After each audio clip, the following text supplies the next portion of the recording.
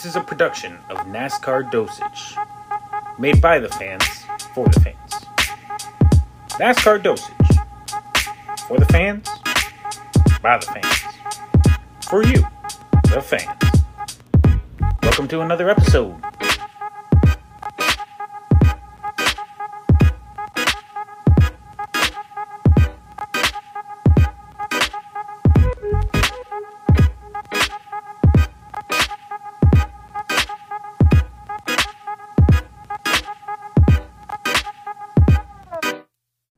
Here for take two of our interview with Brandon Varney on the NASCAR Dosage podcast. I almost said the NASCAR Hotspot podcast. Wow, that's great.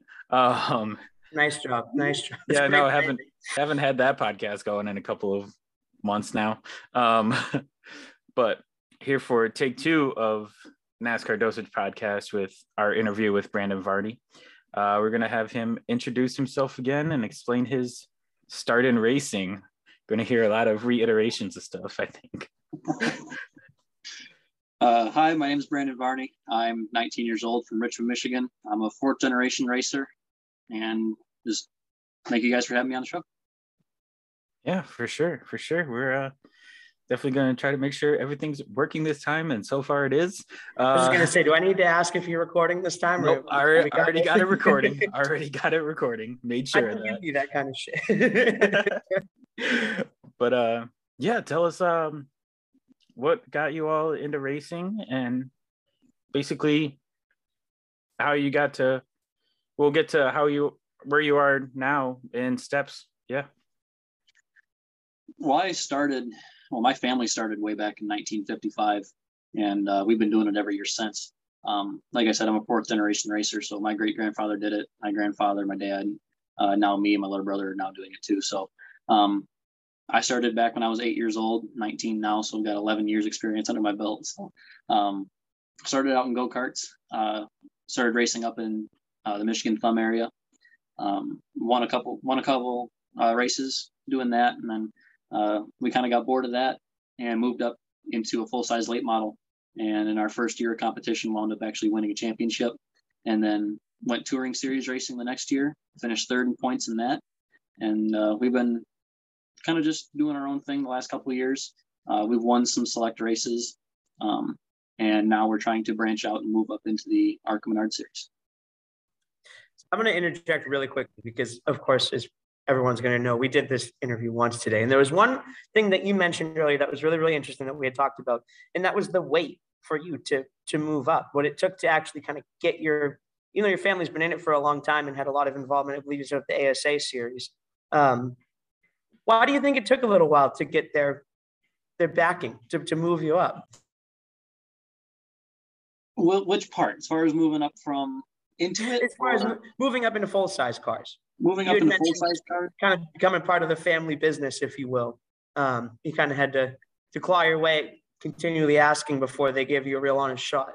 Yeah, we when I was little, I kept asking my dad if I could race, and he kind of started getting irritated with me after a little while because I just kept pressuring him, asking him, well, when do I get to do this? And finally, one day, him and my grandpa cracked, and they went out and bought me a go-kart, and it just kind of stemmed from there. So it took me a little while to dig and claw to ask them, but they finally broke. How long did it take for you to move from karting and all that up to a full size car? I think I started running go-karts 2011, 2012, something like that. And then it took, I think we ran for about five or so years. We only ran about a half season after that in go-karts. And then we went and bought a late model and started testing with it just to get me acclimated. I was only 14 at the time. So we weren't really ready to take me racing at that point because my dad didn't really think it was time. So we went to some shorter tracks that were close to home and just got me used to being in a car. And then we went and cut the front clip off of it and made it a full-blown just awesome late model, and went and started winning out of the box. So now, one thing we didn't ask earlier was, where was your first win and what was that feeling like? my first win was actually my first ever race in a late model. Oh, starting out on top. Yeah, there was a lot of downs after that, but that was an interesting night because there weren't really all that many cars, but we finished high enough to be up front, and I think we actually crossed the line second, but the leader got disqualified for being just massively underweight. Yeah, so, that's not how it works. No, so we did very well for our first outing, and it just got kind of lucked into the win. But I mean, as everybody knows, a win's a win, no matter how you know. Win's a win, man. Yeah. But then we ran a couple more races in between that one and the next win. I think we finished like second and fourth, kind of all in between there. And then we went and won the second race. And that one was a very, very well-deserved one. We started all the way in the back, and in just a 30-lap race, wound up driving all the way to the front and led by half a track at the end. So holy, we had a very good win that night. And we won one more race, I believe, and locked up the championship that night too. So that's awesome. Where was this all the same track, or was this throughout? Yeah, this was at formerly Spartan Speedway down in Lansing. Yeah, it's now Corrigan Oil Speedway. Okay, all right. Yeah, that one's I've heard that one a couple of times. I haven't heard much about it. So what would you like? How would you describe the track? Like what characteristics? It's kind of a reverse D-shape oval. It's got a straight front stretch, a real tight 1 and 2. The back stretch arcs out real wide, and turn 4 is really narrow. So it's kind of a very, very odd shaped quarter-mile racetrack. Oh, yeah, quarter mile. That's definitely not the most ideal shape for that. No, it's not a very easy track to drive, but once you do get a handle of it, there's only one line around that place. Sounds like a lot of oh wow, that just muted myself. I'm looking great right now. Yeah, where's he going? CJ's looking professional as always. You're still muted, bud.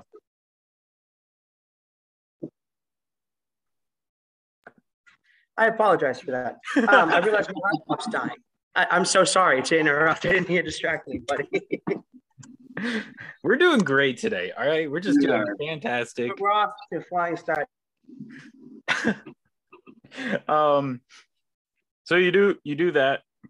You win your first race ever, and that you start in late model car. And then how long do you do that until you start thinking ARCA? We ran, well, that was in 2017 that we won the championship. We ran 2018 in the CRA Late Model Sportsman division. And like I said, we finished third in the championship in that. And then 2019, 2020 were just kind of off years. We didn't really run for points or really run a full schedule. We just kind of ran the races that we wanted to. And then 2021, I got a phone call from Bill McAnally, of all people, to go out to California and be a part of their inaugural BMR Drivers Academy. I was asking more about this earlier. You touched upon this. Yeah, we went out to California and did that deal at All American Speedway out in Roseville. And that just gave me the feel of being in a big, heavy ARCA car, because they're so much different as far as weight and height compared to a late model. Obviously, it's got 4 wheels and a steering wheel and a motor, so it drives just like anything, but just the way that things transfer over, that transfer weight so much differently than a late model. So it gave me a good feel of what to expect and what to look for.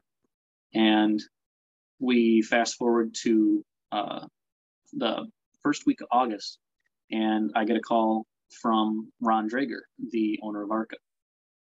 And he calls me and he says, well, I have an opportunity for you to run a start and park race at Winchester Speedway if you want to do it. And I was like, well, yeah, why would I not? So he gets me in contact with Andy Hillenberg, who I ultimately ran the race with. So talked to Andy, and he wanted to do a start and park race. And I believe it was only like $2,500 to start and park. So we didn't really want to start and park, but if it was enough to at least get some experience in the car, we were going to do it anyways. It's most important. Right. So we kind of sat and thought about it for a couple of days, and we thought, well, if we're going to do this, why don't we do it right? And we scraped together all the money that we could, and what we could obtain at the time only allowed us to get halfway through the race. And we show up on race day, and I have never raced an ARCA car. I've never been on radial tires. I hardly ever shift on restarts in a late model, so that was new to me in the ARCA car as well. If I can back you up really, really quickly, because this was something that, again, we talked about earlier, but I really, really enjoyed hearing your explanation to some of the younger guys that we know are listening before I get too far in the story. That jump from running karting and becoming so used to karting and kind of cutting your teeth and getting your racecraft nailed down, that first time you go out in a full-size stock car, that very first time you're out there on, 3,400 pound or roughly, V8, like you mentioned, you're shifting gears and stuff going up through your restarts. What is that like? Walk some of the new guys through once you're on a full-size car on slicks for the first time. That is so much different because, as I explained earlier, you can run a go-kart and you can slip and slide and kind of get away with a lot more things. And there is no weight transfer in go-kart. It's all real nailed down to the ground, just slipping and sliding. And then once you get into a full-size stock car, now you've got a 5-point harness, you've got a full containment seat, now you've got a whole composite body surrounding you, and full face helmet, and now you've got roof, which you've never had before. A roof, and now just a small window that you get to look out of, and everything kind of just closes in, and it feels intimidating at first, and you just kind of ease yourself into it. You drive off into the first corner, and you don't really know what to expect, but then you feel the car kind of load up on the right front, and then you feel it kind of moving around. Well, then you don't get that feel in a go-kart. You feel the car start to transfer load totally differently. And you have to be a lot more subtle with your throttle inputs, because in a go-kart, it's just kind of stomp and steer. You couldn't really spin it out of the corner in most karts to begin with. Right. You just don't have the power there.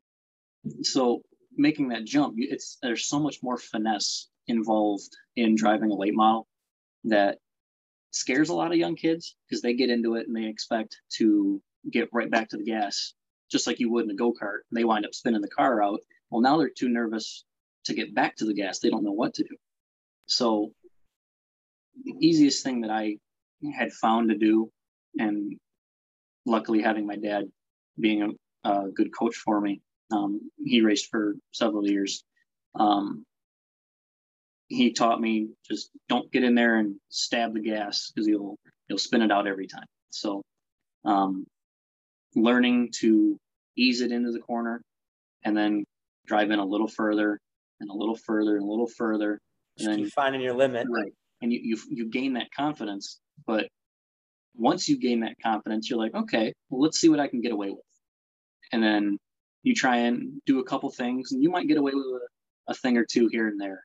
And then that one time you slip up and it just gets out from underneath you and you spin it. It's like, okay, well, now I found the edge. And you kind of just have to back yourself in between those 2 points of spinning out and being on that ragged edge. Using the new tools that you have underneath of you. I really appreciate when you had explained that earlier, and I had to make sure that I mentioned it again to really drive that home, because you did such a great job in explaining just, it is so different. It's almost like things start to happen slower.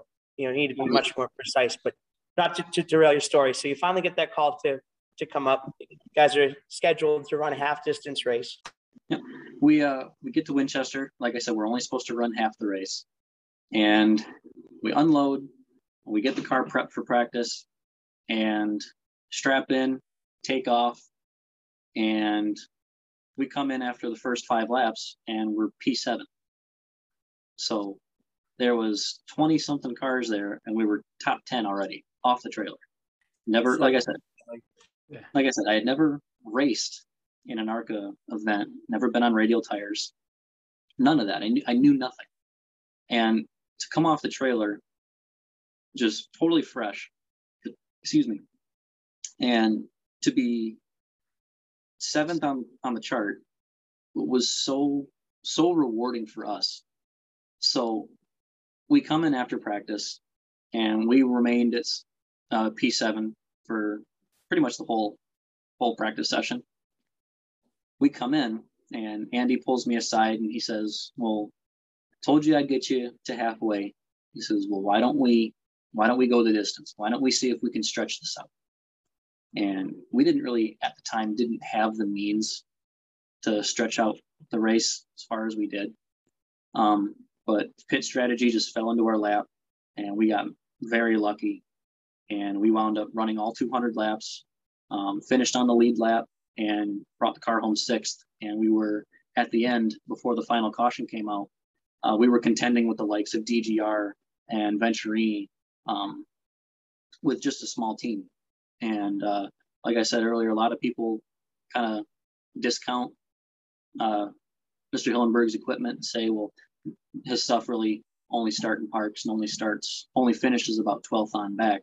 And I think I personally believe they're a lot more capable than that, because we proved it. We proved it there at Winchester that we can run up front, we can be fast and competitive, and their stuff can win if it needs to. Now, you mentioned running up with Venturini and DGR. It's your first time in a full body stock car, and you're running up with these guys that finish more times than not no lower than 4th, 5th place. Right. And just try to explain like your thought process on this. You're like, I mean, you might not have been thinking about it while you were in the heat of racing, but yeah, everyone says this about Hillenberg's equipment, that it's not the best and blah blah blah, and you go out there and prove that literally first time in a race, in your first race in ARCA. Like, just what was the thought process of that? Like I said, everything was just so rewarding about being able to go out and do that and perform that well, because I had no expectation. I had absolutely no expectation for that race. I wanted to go out and run laps, get used to it, and at the end of the day, just learn. I wanted to learn what those cars were like. And I had no idea that 25 laps into the race, we're going to be racing with these guys. So now I'm racing with Parker Chase, who was in the Venturini car. I'm racing with Tony Bridinger. I'm racing with Taylor Gray and Pat Moffitt. And we're all side by side, nose to tail, duking it out for position. And in my head, at the first moment in my head, I'm just thinking, oh my God, we're racing with DGR and Venturini. There you go. Right. So Reality it really did for about a good 5 laps. And I'm sitting there just kind of freaking out, like, oh my God, we're actually contending and we're doing good. And then just kind of had to proverbially smack myself across the face real quick, say, okay, well, now we need to get back into it and forget about that car being Venturini, forget about that car being DGR, forget about who's in that car. That's just another car. You need to get by it. So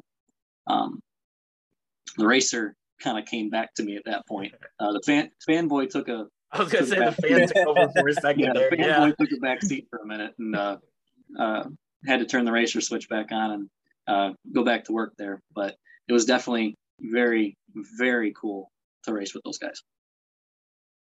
Yeah, that sounds like it would have been an absolute blast. And like, obviously we'll talk about Michigan here, in a little bit, because me watching the race, it kind of took me a second to register it, but I'll bring that up in a second. I thought I had my glasses on. Wow. I do that so much. I know CJ had a few questions that he either didn't ask or wanted to ask again. So I'll let him do that, and then I'll bring up Michigan. Well, so the only thing that after we talked earlier that had come to my mind, and we were talking about the prospect that you really have right now to continue to move up into ARCA, maybe full time. You never know what the future kind of holds. Have you ever raced on dirt? Was that ever anything you had messed with? The only thing that I've raced on dirt was a go-kart, and at that level, it races like asphalt. So there's no comparison. I have never throttle over on go-kart on dirt. Right. I have never slid a car sideways and had to trust it. So I've never raced on dirt, never run a road course.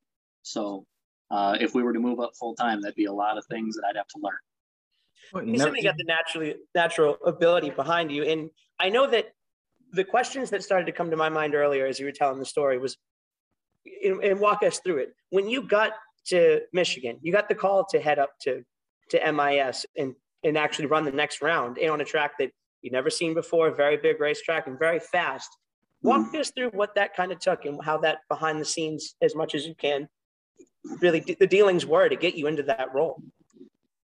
Yeah, that was, I kind of the phone call came about just kind of as, well, why don't we see if you guys can do this? And if you can't, we understand. We, like, again, just as Winchester, we sat back and thought about it, and we really wanted to do it, but we just at the time didn't have the means to. And just, well, again, last second, last minute, we finally pulled everything together and brought all our chips in, and we wound up being able to afford going. And lap one, coming off of turn 4, now we're running 5th. Like, there again, it's just this absolute dream that I even got to go there and partake in something of that level. And I know a lot of people don't get to do that, and I'm very privileged and grateful to do what I do. But it was being a hometown racetrack, hometown crowd, being from Michigan, it was just an awesome experience to have. It's got to be so surreal. Just putting that thing 4th gear to the deck and actually getting, up to speed at Michigan. And we know that, Michigan was there were a couple of instances where they were, like you said, just racing deals. But one of the things, again, that earlier when we talked about, a lot of people, myself included, never racing wheel to wheel at 185 miles an hour. Starting to flirt, getting closer to that 200 mile an hour mark. And moreover than that, you're so close to each other. We hear so often about the draft, and for you having that great result at Michigan, we touched a little bit more on it earlier, but I really wanted to get back into that because that was such a fun thing to hear you describe. How do you think including that element of aerodynamics and side force and taking air off each other's spoilers really played into your favor in learning how to race a track like Michigan? Well, like we talked about earlier, it became such a tool. It wasn't just the draft. You could use it to your advantage, and it wasn't a hindrance. You could, like I had mentioned before, you get just that perfect scenario. You run up off the corner.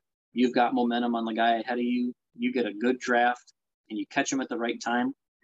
Well, there's so many things you can do with it, because you can choose to stay behind them and push them down the straightaway, or stay real close and not use up your stuff, or you can get that good run and pull out early, but then that's when you run the risk of you pull out too soon. Now they come down and side draft you, and then you kind of play that jockey for position deal all the way down into the corner. And the learning curve for you just gets steeper because, like, when you run late models and stuff, right? Like, you're never really going fast enough for the aero to play such a huge advantage. On top of, as you mentioned, this bigger, wider, more powerful ARCA car, you're also having to learn how that aerodynamics really plays a factor into everything, it just makes your result that much more impressive, that you were able to find that speed and use that tool. Like you said earlier, it's not a hindrance, it's a tool. Right. It was really kind of just learn on the fly. I had no choice because, like we talked about, we got to the racetrack, and originally there was supposed to be about an hour and 45 minutes of practice, and they cut that back. And at the end of the day, it wound up only being, you got 3 laps of practice. Go figure it out. And just send it. Right, just send it. So just gonna send it. Totally broke his concentration. So I hop in the car for the first time, and I go down pit road, and I'm just kind of thinking to myself, it's like, I'm gonna be wide open by the time I get off the pit road.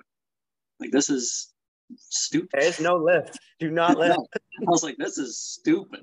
Totally foreign to anything I'd ever done before. So come off of turn 2 and grab 4th gear. We're flying down the backstretch. Well, I thought we were flying. We were only doing 120 miles an hour at that point.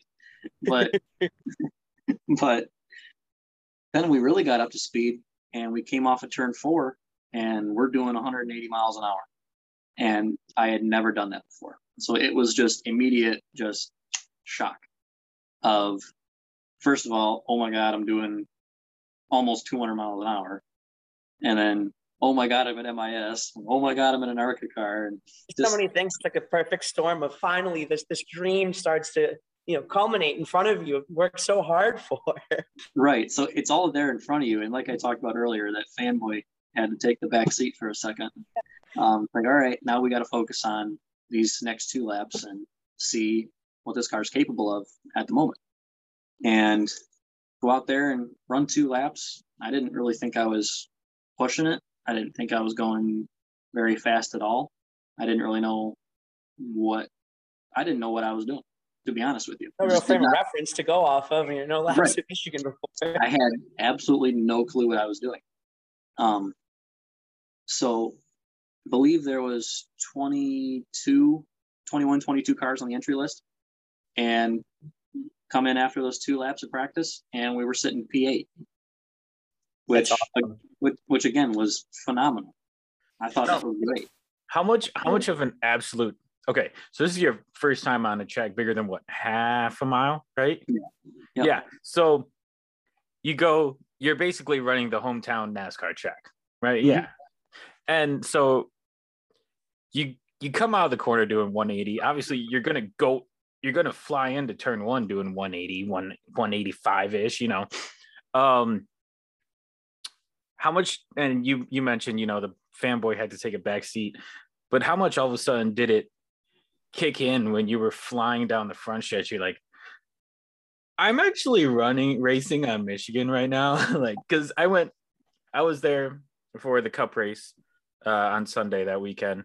And then I was also there for Faster Horses weekend, to where when I crossed over into the infield, I'm like, I'm actually standing on the track right now. Like, I'm walking on the track. Like, that was a surreal feeling for me. I can't even explain to even think about the process that was going through your head when you were going around the track. You're like, I'm up to speed in a stock car at MIS right now. Like, oh yeah, it was so, it really did set in just kind of immediately, because as far as the speed goes and not knowing what I was going to get into, because what they did for practice is, because we had 20 cars, they sent us out in 2 groups of 10 just to ease congestion for practice. So I'm sitting on pit road, and I'm all strapped into the car, and I'm just waiting for the first round to get over with. That's the worst time. Oh, it really was too. That's the worst time. They're waiting. I'm sitting there, and I'm just so anxious and fired up, and I'm ready to go to see what this is going to be all about. And I hadn't seen any cars on track yet, and all of a sudden I look up in the mirror, and I just hear this. I hear this car, but I don't see it. So I'm looking up in the mirror, and all of a sudden you see Drew Dollar and now you don't see Drew Dollar. And he's gone. So it's like, I'm going to be doing that in a second. So it was just, like I said, it put me in just this real quick state of shock. Like, oh my God, I'm going to go do this real quick.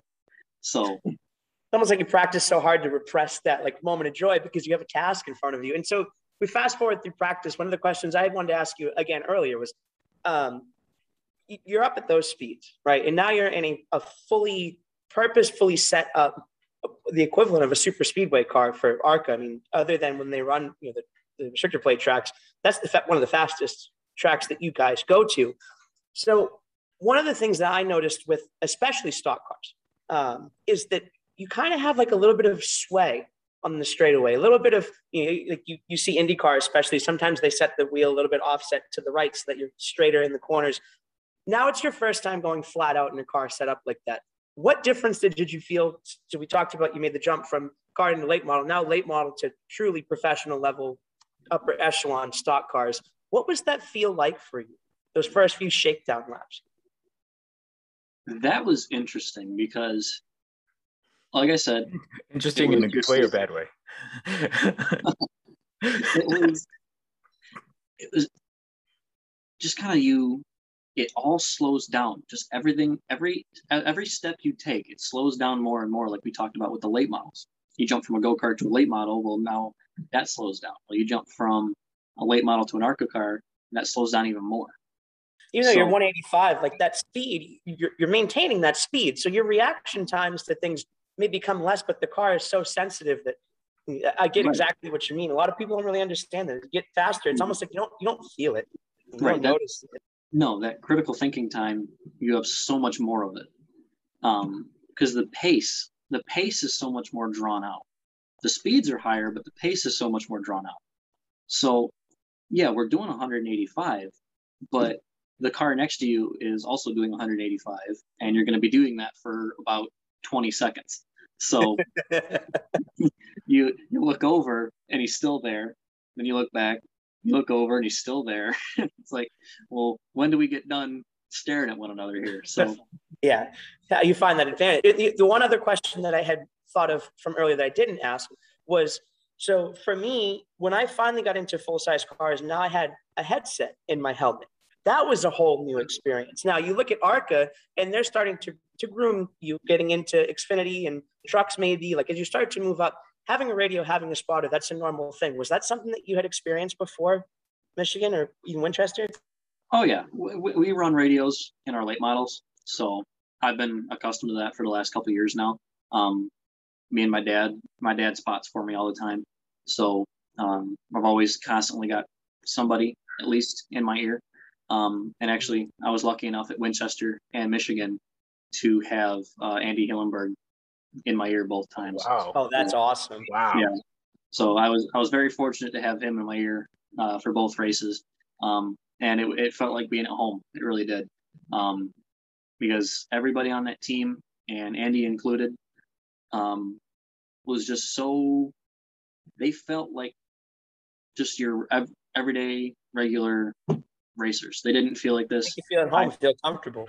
Yeah, they didn't feel like this high profile, you can't talk to me type of people. They're very down to earth, very, very fun people to work with.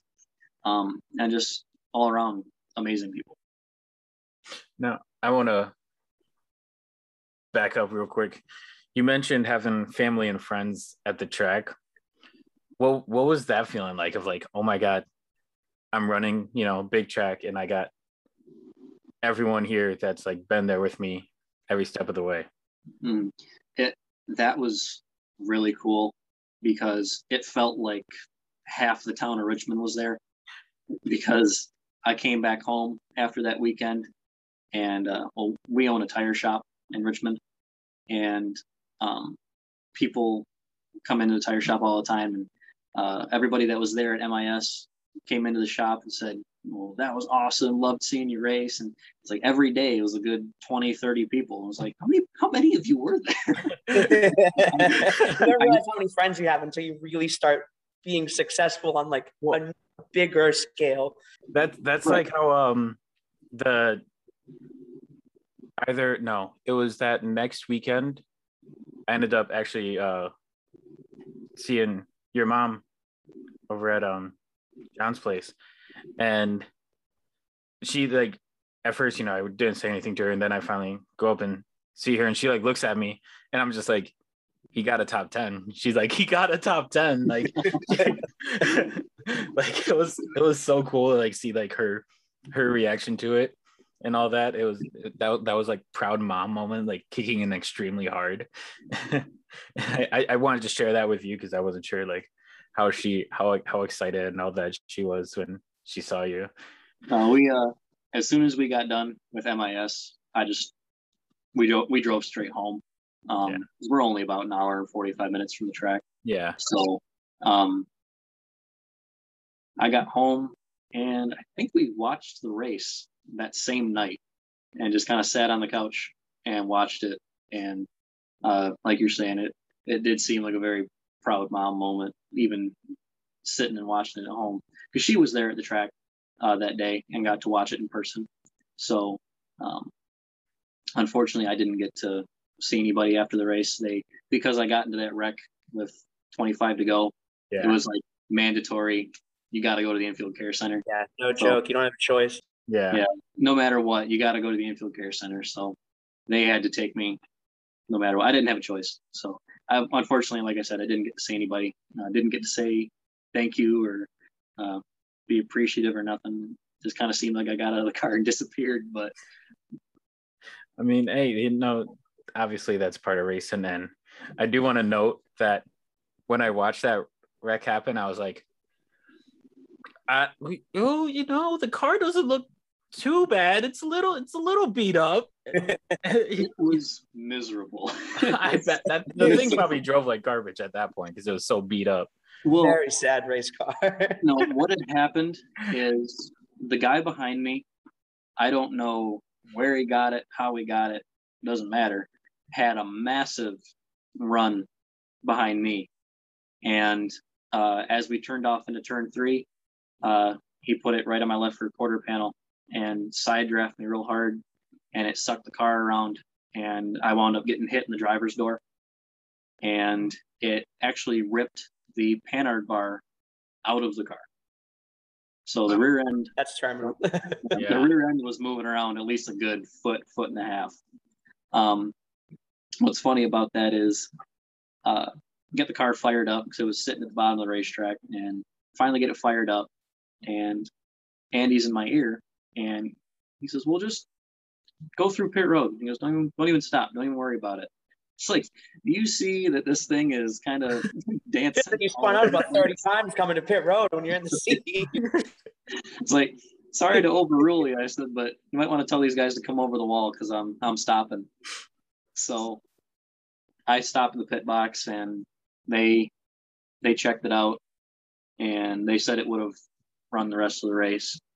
They just didn't know how bad it was, so they put whatever 2 authorized right side tires they had left on the car. I think they went flat when we spun, and going down pit road again, and I could still feel this thing just kind of every so often just jerking back and forth. And I didn't really know that the Panhard bar was broken. I knew something was broken, but I didn't know it was that. So like gone broke. Yeah. So we get ready for the next restart, and I'm starting in the back again, and we take off down the front stretch, and I don't even think I got to 3rd gear, and I kind of just backed off and rode at my pace for the rest of the whatever 20 laps it was, because it wasn't going to do anything beyond maybe 120 without spinning itself out. But finishing the race, above minimum speed. Yeah, finishing the race at that point was our main objective, and we still came home, I believe, only 5 laps down, and finished in the top 10. Should have probably finished about 5th or 6th, but I mean, those days are going to happen. I would say, yeah, you were running the 5th, 6th spot all race, it seemed like. So I was like, I was, as someone who hadn't met you yet and, you know, just heard stories, I was very excited for you. Mm-hmm. So like when that wreck did happen, I was like, please be able to finish. Like right. just be able to at least run, the car be able to run. Like, I thought it was done. I really did, because I didn't know how bad the hit really was. It didn't feel like a bad hit. Kind of wrung my head a little bit, but I mean, anything's going to do that when you get hit. So yeah. Just kind of wasn't sure if we were going to make it or the car was even going to be drivable at that point, because when I got hit in the door, it spun me all the way around, and now I'm facing the front stretch again, but all I see is a lot of white and a lot of orange. There's 3 cars here and 2 of them are on fire, and I said my odds are not very good right now. So I start kind of, as I'm still sliding down to the bottom of the racetrack, I'm just kind of looking around, making sure my car wasn't on fire, and thank God it wasn't. So fired the thing back up, and that was it. There you go. That's awesome. And I mean, like, sometimes that's some of the best team building in and of itself, just getting a car to the end, you know, especially where you're a young driver, and Annie Hillenberg's been around for a while. And sometimes to know what it's going to take to get a car to the finish, you know, that's something that going forward in that progression in your career, and even but staying with that team, let's say you guys did go full time next season, kind of knowing for that team, pan hard bar brakes, these are the steps we can do to fix it and remedy it. And I think that would kind of foray into this next question, which is, how much of your future do you really know for sure? And is there anything you can talk about as far as your plans going into 2022? 2022 is kind of looking, we don't know yet. So we're trying to work on something at the moment, getting ready for next year. We're not sure if it's going to happen or not. So, like I said, it's still in the works, but this is the time of year to do it. So we're going to continue running our late model program like we've been, and hit some select Super Series shows, some crate shows, and maybe a couple sportsman races. I know this year, to round the year out, we're going to go run the Glass City at Toledo, and a Jeg Series All-Stars Tour crate show at IRP. There's a possibility of running Salem this year in the ARCA event, and then we're going to run the Super Series race at Winchester for the Winchester 400, and that'll round our year out. That sounds like an absolute blast. Like, just being like, yeah, we're going to go do this track, 2 of them being like historic ones with late models and such, with Salem, and then IRP, of course, you know, that track's, you know, got plenty of history to it. Yeah. That just sounds like an absolute blast. Just being like, oh yeah, we're gonna go run at these tracks that are like pretty big, maybe not in size, but in, like, you know, name.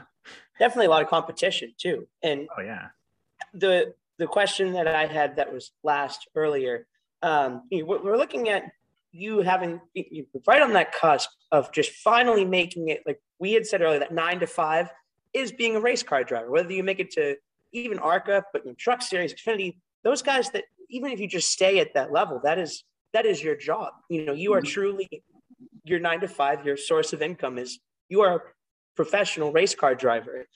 As someone whom has seen a lot of young guys come up through the sport and try and coach them as much as I have with my past experiences, for you, what advice would you give to a younger Brandon running karts, dreaming of getting into full-size cars? What would you say to him? Well, like again, touched on it earlier, just take a breath and relax, because there's no sense in rushing.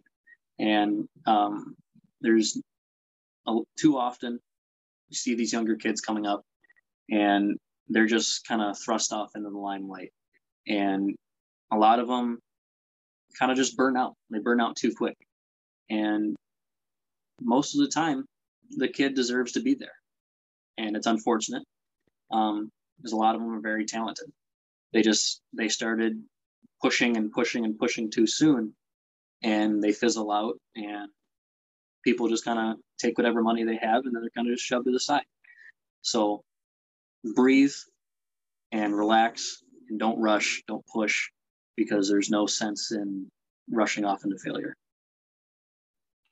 Giving yourself room to grow. I love it. And I thank you for answering that question now twice today, but I knew that what your answer was going to be, and it's really important for again, a lot of the guys that listen to this podcast, a decent number of them are young guys, maybe just starting to get into karting and dreaming of finding that sponsorship money, dreaming of finding that way to get into a full-size car. And I love that advice when you gave it earlier. Still, give yourself room to grow. It's solid advice, man. That was a very mature answer that not a lot of drivers probably under the age of 28 can give. That was a very like veteran maturity level type answer, and I absolutely love that. No, it's just there's no sense in pushing, because like I said, the more you push, the more you're destined to fail, unfortunately. Like I said, like there's kids that have made it. I think Harrison Burton started. I mean, I know it's Harrison Burton, but put the name aside, he started racing late models, I think, when he was 12. So 12, 14, he was somewhere in there. And he was racing at Winchester in a super late model and contending and running up front. So there's kids that can do it. And it takes sometimes that little bit of trust in somebody else to kind of bring you along and cultivate you. Or sometimes that kid's just that good and they'll make it on their own. They'll have no problem. But it's just unfortunate to see too many kids and too many dads with money that force their kids and push them and rush them. And it's just a sad deal to see sometimes. We've definitely seen our fair share of, dads with money getting guys into Xfinity and Cup Series. But to not go that direction, I'm going to ask one I didn't ask earlier. Who is a driver that you'd say you look up to? Driver that I look up to, as controversial as it may be, I love Kyle Busch. I knew he was going to say that. As soon as you said controversial, I was like, Oh, I know who it's going to be. I love him because there's so much of a lack of personality in this sport anymore, and they're killing it, and I don't like it. Because if you've listened to any of our episodes, we've said that numerous times. I don't like it. So I like the guys that get out there and boast their opinion, no matter how vulgar it may be. If you need to hear it, you're going to hear it. And that's how I've always been. If it's wrong and I don't like it, then you're going to know that I don't like it. So honesty is always like just the best way to go about it. Sometimes you just got to be straight to the point and not, dance around certain questions that come your way. It may get you in trouble a few times, and Kyle's had his fair share, but yeah, I mean, we saw that today, but that was for different antics. That happened. Yeah, that was a little different circumstances. Yeah, just a little bit. I mean, especially where you're at this high level of competition. I mean, every team, every single person that unloads those cars at that level, psychology is a huge part of it, right? Like people see Kyle Busch and they're probably not going to race him quite as hard because they know what's coming if he doesn't appreciate what you've done. I can totally running through the cones in the pit straight was a little bit questionable, but I can see why Kyle Busch would be somebody that especially you would look up to, because sometimes making yourself known at the track, and you never go out searching for trouble, right? Because you have to run with those guys every single week, but kind of making it known how you like to be raced by racing others the same way. That's something that Kyle Busch definitely, I think, exemplifies what the sport needs just a little bit more of. Because, I mean, as I was growing up, racing go-karts and racing late models, my grandfather, of all people, was one of the biggest influencers of don't tell people how good you are, because they will tell you when you're good. There's no sense there's no sense in telling people, oh, we're going to be good today, we're going to run up front, we're going to win, and then you go run 19th, 3 laps down. So just go do the thing. Right. When you're good, they'll tell you. Yeah. And then I'm blanking on like one or two things that I asked earlier. I know one that had popped up to me I guess while you're thinking on it, was how far did your family make it in racing? Out of curiosity, I know you mentioned you're a fourth generation driver. Were there any other, your grandfather, your father that maybe made it close to the level that you're at? No, not really. No one ever, I guess, pushed to make it that far. This is really the biggest push that we've made in motorsports as far as trying to achieve something, achieve any sort of growth. I know my grandfather back in the 70s, 70s or 80s, he raced at MIS 2 in a ASA race. Oh, wow. And That's cool. Wow.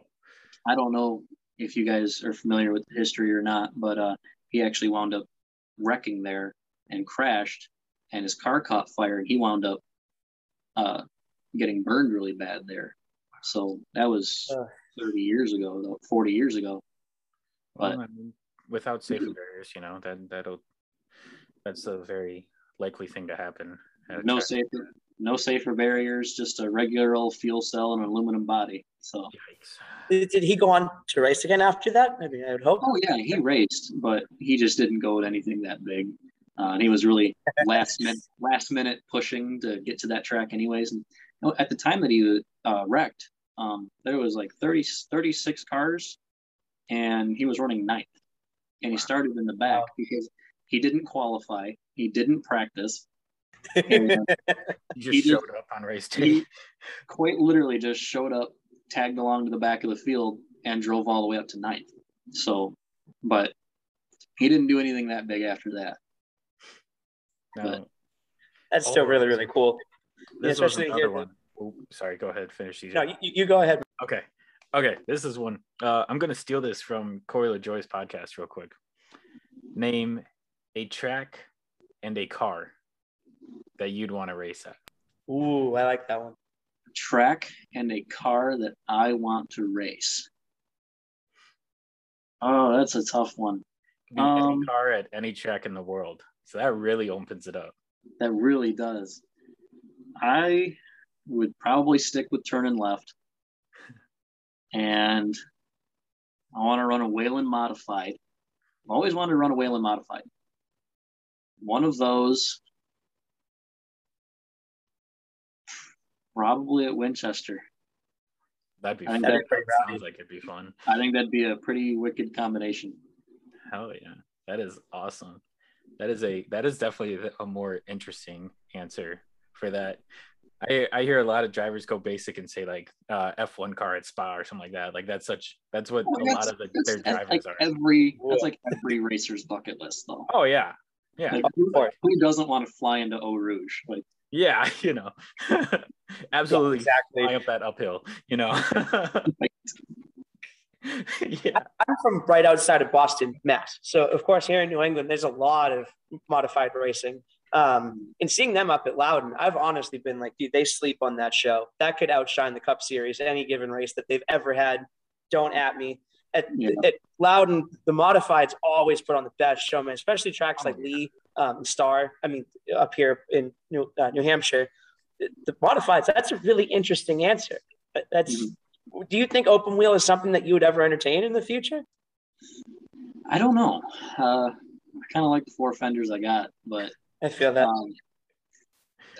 If anything, I'd probably run a modified. That's probably all I'd ever venture out to, because I'm not a real big road course guy. I've never been really good at it.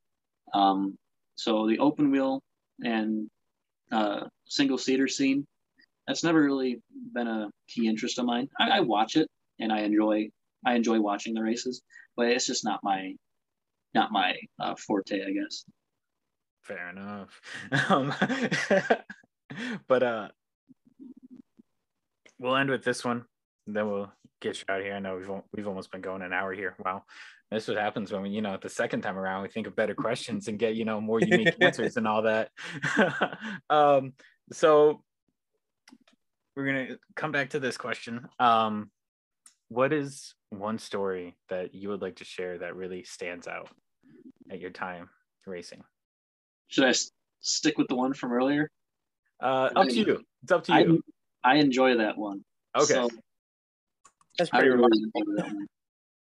So we go down to Winchester Speedway in 2017 to go run a JEGS CRA All-Stars Tour show.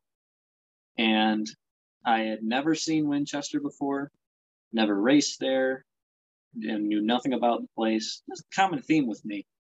But I got a very warm welcome to the racetrack when Jack Smith lost a whole left front hub assembly with the tire attached, and then somebody behind him launching it into the sky. And then all of a sudden it was like, there's a tire there, and then there's not a tire there. So now that tire is about 35, roughly 40 feet in the air. Not scary at all. No. It could come down and kill me at any time. But you need Nathan's leg stand in front of you. You're good. Right. Yeah, roll bars. So this thing winds up leaving the park, and it's gone. It's out of here. It leaves the park and lands dead center on the roof of a Nissan Altima rental car and destroys this thing.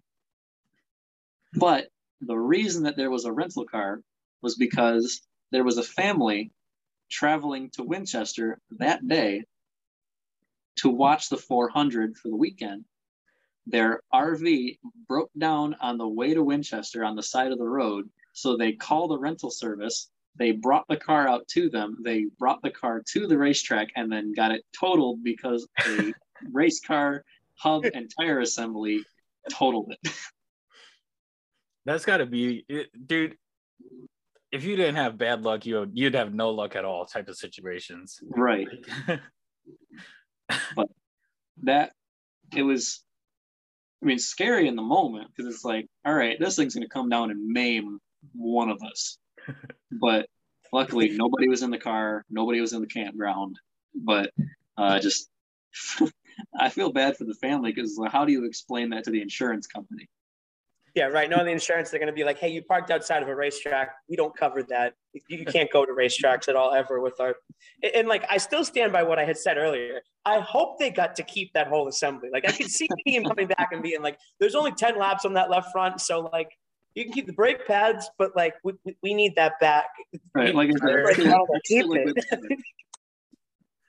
Oh, man. That is – dude. See, I just think of like a certain meme or Vine when you said out of the ballpark. I'm just like, gone forever, you know. Gone forever. Oh man. I know the one you're talking about. Yeah, yep, that's why I didn't finish it. Yeah.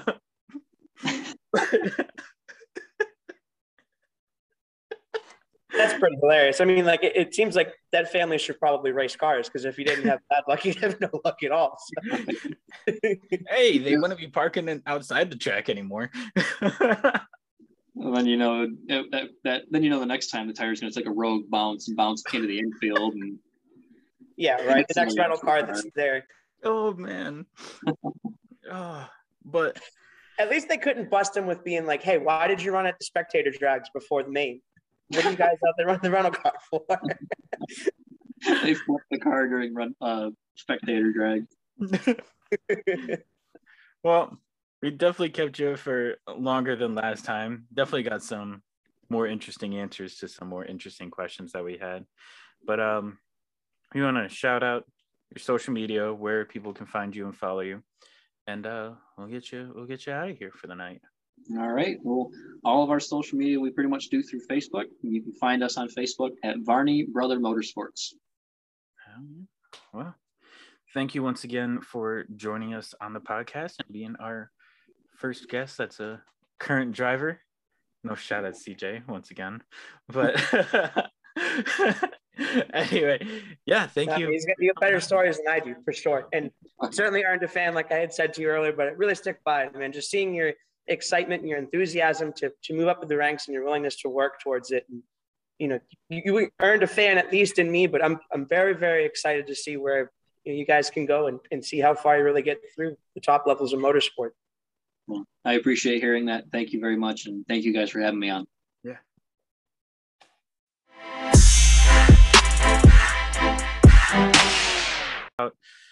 Kyle and his mishaps that he had. And I guess we can jump to really when all the other playoff drivers started having issues, because that was the highlight of the night.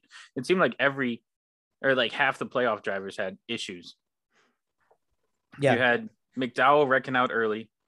Bowman and Byron had their problem, while under commercial break, because, NBC and basically broadcasting networks of NASCAR is, perfect. I mean, it always happens. I mean, it always seems like as soon as the companies go to commercial is when shit hits the fan. Yeah. They're pretty much like, hey buddy, they're not looking anymore now. Okay. Yeah, no, I like how I will say though, there was only one thing about the race that really truly bothered me and I did not like, and I'm going to take a second to make it a point. Kyle Busch really got under my skin.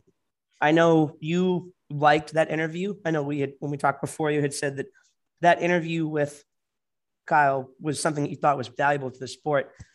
And what bothered me wasn't even what he had said. It was his driving, To me, in the pre-race, right? In the driver's meeting and stuff, they tell you these are the openings in the pit wall. There's this, and this location that everybody has a fire extinguisher there. So if you're on fire and you got to bail out, this is where you go. The crew chiefs know that info. Come off the racetrack. He's angry. He's pissed off that he just completely screwed up the first round of 16. You saw the cones. You saw the cones were there. Like, yeah, you got a little bit narrowed field of view as a driver, but like he knew they were there and he blew through them anyway. And there's people on the other side of that cone that are working. That's a crosswalk in a hot pit, like a hot pit area of the racetrack. You need to know where you can and cannot walk. That really made me angry. Like that bothered me a lot that he thought it was all right to just blatantly, I'm angry. So now all of a sudden the world's revolving around me. He blew through those cones. All those people just scatter out of the way. I mean, to me, like 4 people. He almost did. And a guy that's pushing a car to 4 tires, he probably just came from the Goodyear trailer, getting those mounted and balanced and then marked for where their assignments were. Like that, I don't know, man. It made his interview to me afterwards mean that much less because it was very much reminiscent of the Kyle Busch everyone has grown to hate, where your on-track actions, even though he didn't blame Austin Dillon, like we had talked about a little while ago, like he put the responsibility of that wreck on himself as he should have, but as soon as you do something small like that, I don't know, somebody that's a 2-time Cup Series champion like Kyle Busch, I don't think you make a mistake like that very innocently. I think he was just angry and didn't care enough. And that was the one thing that I really, truly made me have disdain for that race, was seeing that. And like, we've seen driving antics out of him before, but I don't think it was to this level that he was that pissed off behind the wheel. Because it's not a joke. I mean, you can't even get out of the car by yourself unless the whole damn thing's on fire. That's how much they take seriously people being around a hot live racetrack. Yeah. And like, I got to make sure I word this correctly. I still view the interview as something that, provided personality that we don't have a lot of these days. And I'm going to reiterate myself before, I hit the recording button because I'm a dumbass. But we still love you, buddy. Anyway, yeah, the interview was great. We need that personality wise, because a lot of the drivers are all, thanks to my sponsors, thanks to my team, thanks to my owner, blah, blah, blah. And, they won't go into, they won't give their actual thought process. To where Kyle was like, car drove like shit. I drove like shit. We wrecked. Not the 3's fault. At least he took blame. Yeah. I mean, yes, he threw some off on the team, but he also took blame for himself. So in that regards, if you take away we probably don't get the driving antics without the interview, and probably don't get the interview without the driving antics. But if you take away the driving antics, it's a great quick right. interview. If you take it out of context, you just listen to it for the sake of what it is. And I'm not disagreeing with you. I think that personality is a wonderful thing. Case in point, how Larson drove the end of the race. But to me, right, we did just talk with Brandon, and you guys will hear that in a little bit. which by the way is, I know you're going to cut that little last bit out. You should just put the beeps over when we swear. Just actually have like a little tone somehow. Well, we can get away with everything except for F words. True. That's what we. I just think it'd be funnier sometimes of just like a slew of like beeps, and someone's like, I don't know. Get back to it. I think that when you look at the driving antics, though, somebody that's supposed to be held to the standard of a two-time champion, I don't know. I saw them both happen at the same time. It's tough for me to take the context of it and make it of value because it's something that has been clearly traumatic to the sport without needing to explain further. People being injured when they're on the side of the racetrack, so that really bothered me. But I will say, when it comes time to pave Darlington, I hope they do it in sections. That was really, really fun to watch with the new pavement. I mean, there's like you saw with Kyle Busch and Austin Dillon coming together. Like, not only is that raise, right? That looked like a probably good, like 3 or 4 inch little ramp at the start and finish of the paved areas. You're already fully loaded on the right sides. And then you hit that little bump. So the car goes through extension and then compression again. So as it's loaded on the right rear, like you're peeking out the slip angle of the right rear tire to try and keep it together. And all of a sudden it's pool table smooth, a lot of grip, just in time for as you trying to drive up off the corner to have the car drop out from under you. And you got to catch it all the way to the wall. Darlington's always had such character as a racetrack and the surface and having seashells literally like poking out through the pavement. I think that's what makes Darlington great is that it's not only is it have the egg shape, but it's also like you also have to deal with like the 3 to 4 inch elevation changes coming out of the corners, coming into the corners. It's an actual racing surface. Well, the surface itself has character of the racetracks that we love in the sport, and I think that rather than do it all in just one clean shot, and now the whole thing is smooth again, and it'll wear in how it wears in. Yeah. I hope they pave the whole thing in sections because that would be really fun to watch and just add to what Darlington is. Different parts of it, one part here, one part there. I hope that's what happens when they do start repaving sections like they did with turn 2. I hope that's what happens. I hope they don't do a full that would do it would ruin the racetrack for a little while. It would ruin it for a little while. It would run like any intermediate, but the drivers are going to be more on top of each other than before. Well, and the thing is, it's not the current generation of NASCAR engineering. Look at what they're about to do to Atlanta, right? Somebody that has seen how those racetracks actually, like the physical changes they go through when you do a full reconfiguration like that. It's almost as if you just built a new racetrack, and like Darlington has built and been the same since the beginning.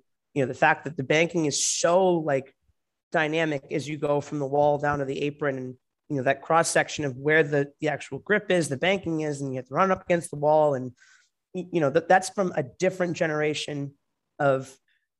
Side note, he's good to go tonight too. So cool.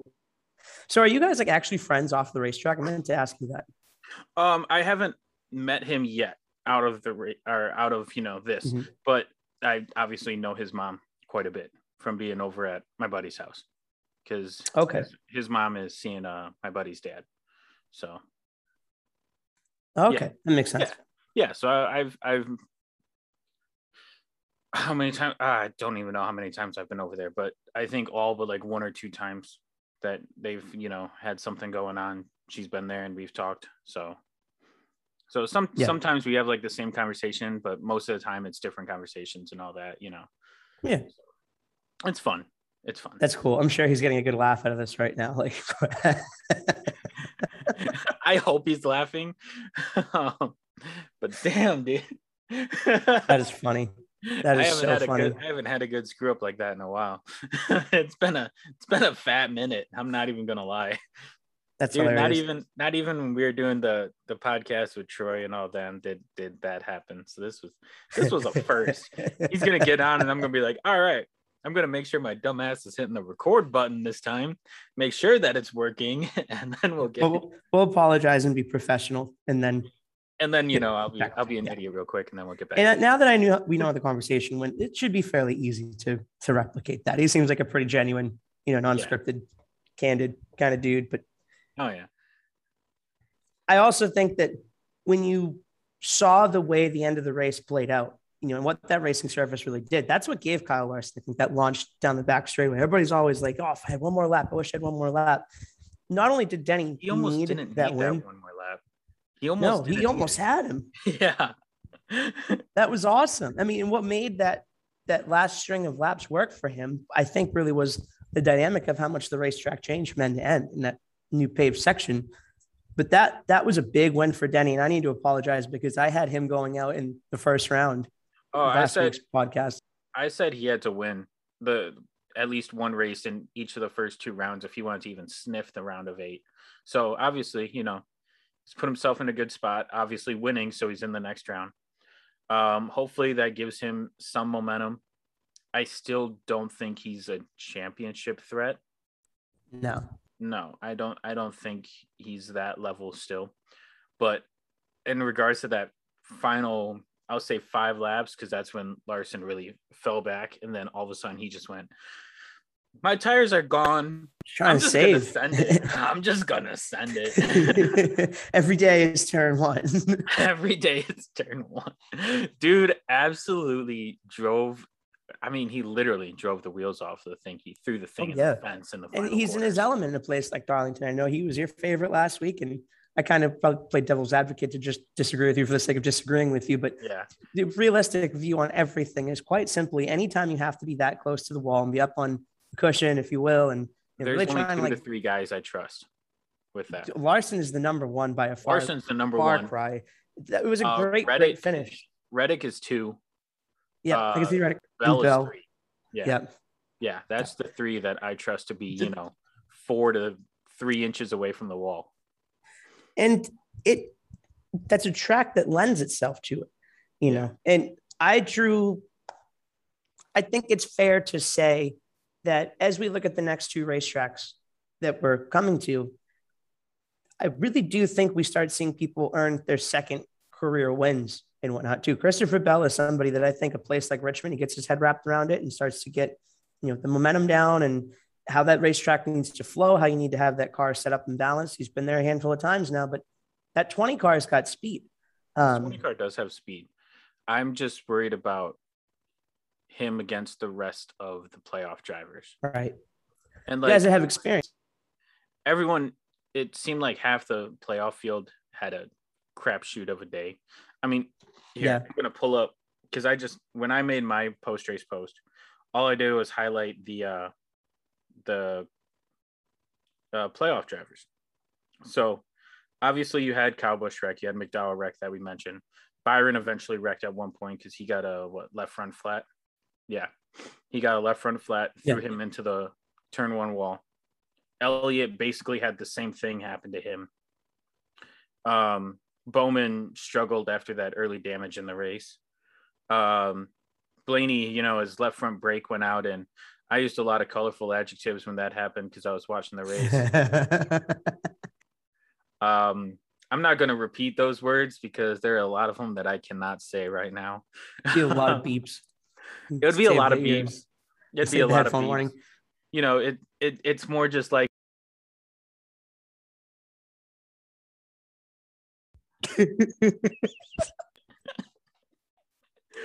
That was brilliant.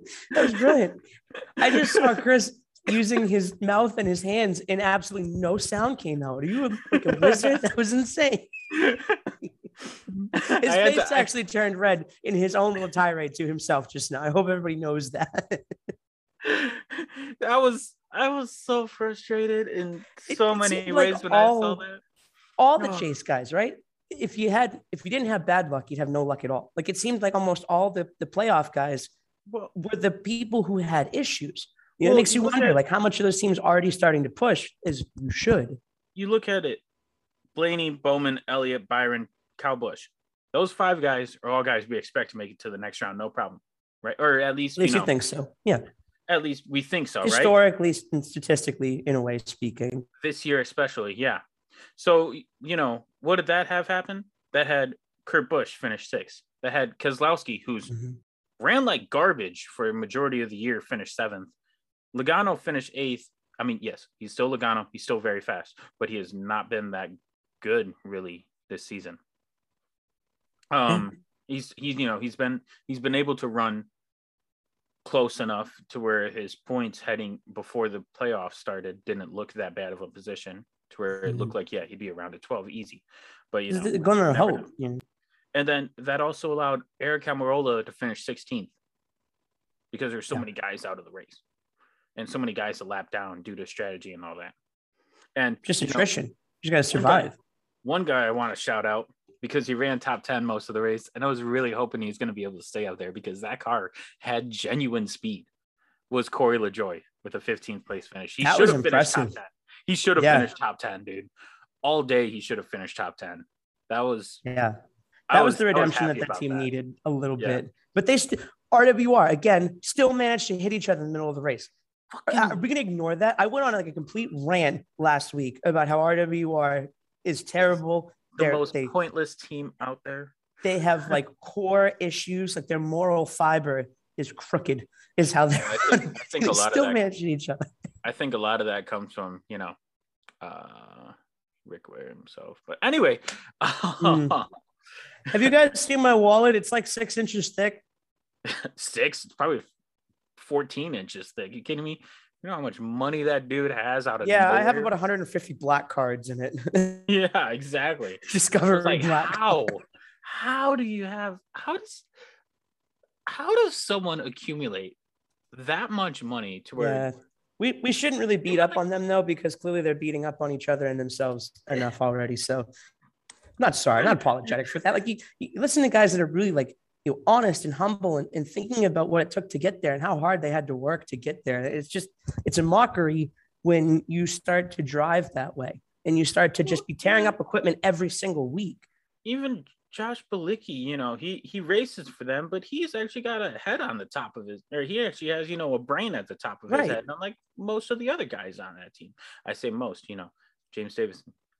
Australian goat. No. No, I do like him though out of that bunch too. But I don't understand why they can be so bad. Why? I don't get it either. And I think that, we touched on it last week and it's only going to continue. The silly season is all going to hang in the balance with charters. Clearly. I mean, it's to the point where NASCAR has created a little bit of a problem for themselves. Because people who listened to last week's podcast brought up some good issues to me, which was, I was kind of hinting at, you could overthrow, in theory, the charter system if you just had enough open entries, right? You could make it obsolete just by that simple theory alone. There's only one issue with that and why it'll never happen again. Right. It's about the money. It was about the financial stability because it was at the time that they were toying with, obviously that this happened years down the road, but when you're at a level like the Cup Series, you financially and marketing wise are planning years in advance anyway. They needed something to keep the sport viable if you don't have a title sponsor. We saw for a few years, it was kind of like a musical chairs of who was the title sponsor of the Cup Series, just like IndyCar, where nobody could tell you who the title sponsor of IndyCar was since it was IZOD, right? They didn't want to have something like that. They wanted it to be, this is the Cup Series. This is how we keep financial stability within the sport, even though we don't have one. Or was Verizon before IZOD? No, Verizon was after IZOD. It was IZOD, and then it was Verizon, and then it was TT. There was something in between there. I felt like. Was there? I don't even remember that. But I don't either. But that's my point, right? Yeah. Nobody remembers so it was Winston Cup, then Sprint Cup, then Nextel Cup, then Monster Energy Cup. And then maybe I'm wrong. I probably labeled it wrong, but that's my point, right? Yeah. What you talked about, why the charters will never go away because of money. That was the whole idea to begin with. And that's what I wanted to clarify. The charters are never going to go away. That was what NASCAR needed to do to keep financial stability in the top level, with the prospect coming that there wasn't going to be a single title sponsor. There was going to be several presented partners or whatever they've got. So it's, Geico and Xfinity and Coca-Cola and, splitting the cost of that title sponsorship to everyone. But needless to say, Corey LaJoie's run also kind of showed, even when you are a low budget team, if the right racetrack and right situation presents itself, you need to capitalize on it. That's why we're so hard on Rick Ware Racing, right? You guys have a chance to go out there and do something with it, and they're just squandering it. they're just acting like kind of spoiled in the way that they're driving and their respect for each other on the racetrack. In regards to IndyCar, it was Verizon up until 2019. 2019 was the first year of NTT. So 2018 was the last year of Verizon. So, was there anyone before Verizon? Did they just go straight from IZOD to Verizon? It went from IZOD to Verizon. Yeah. Okay.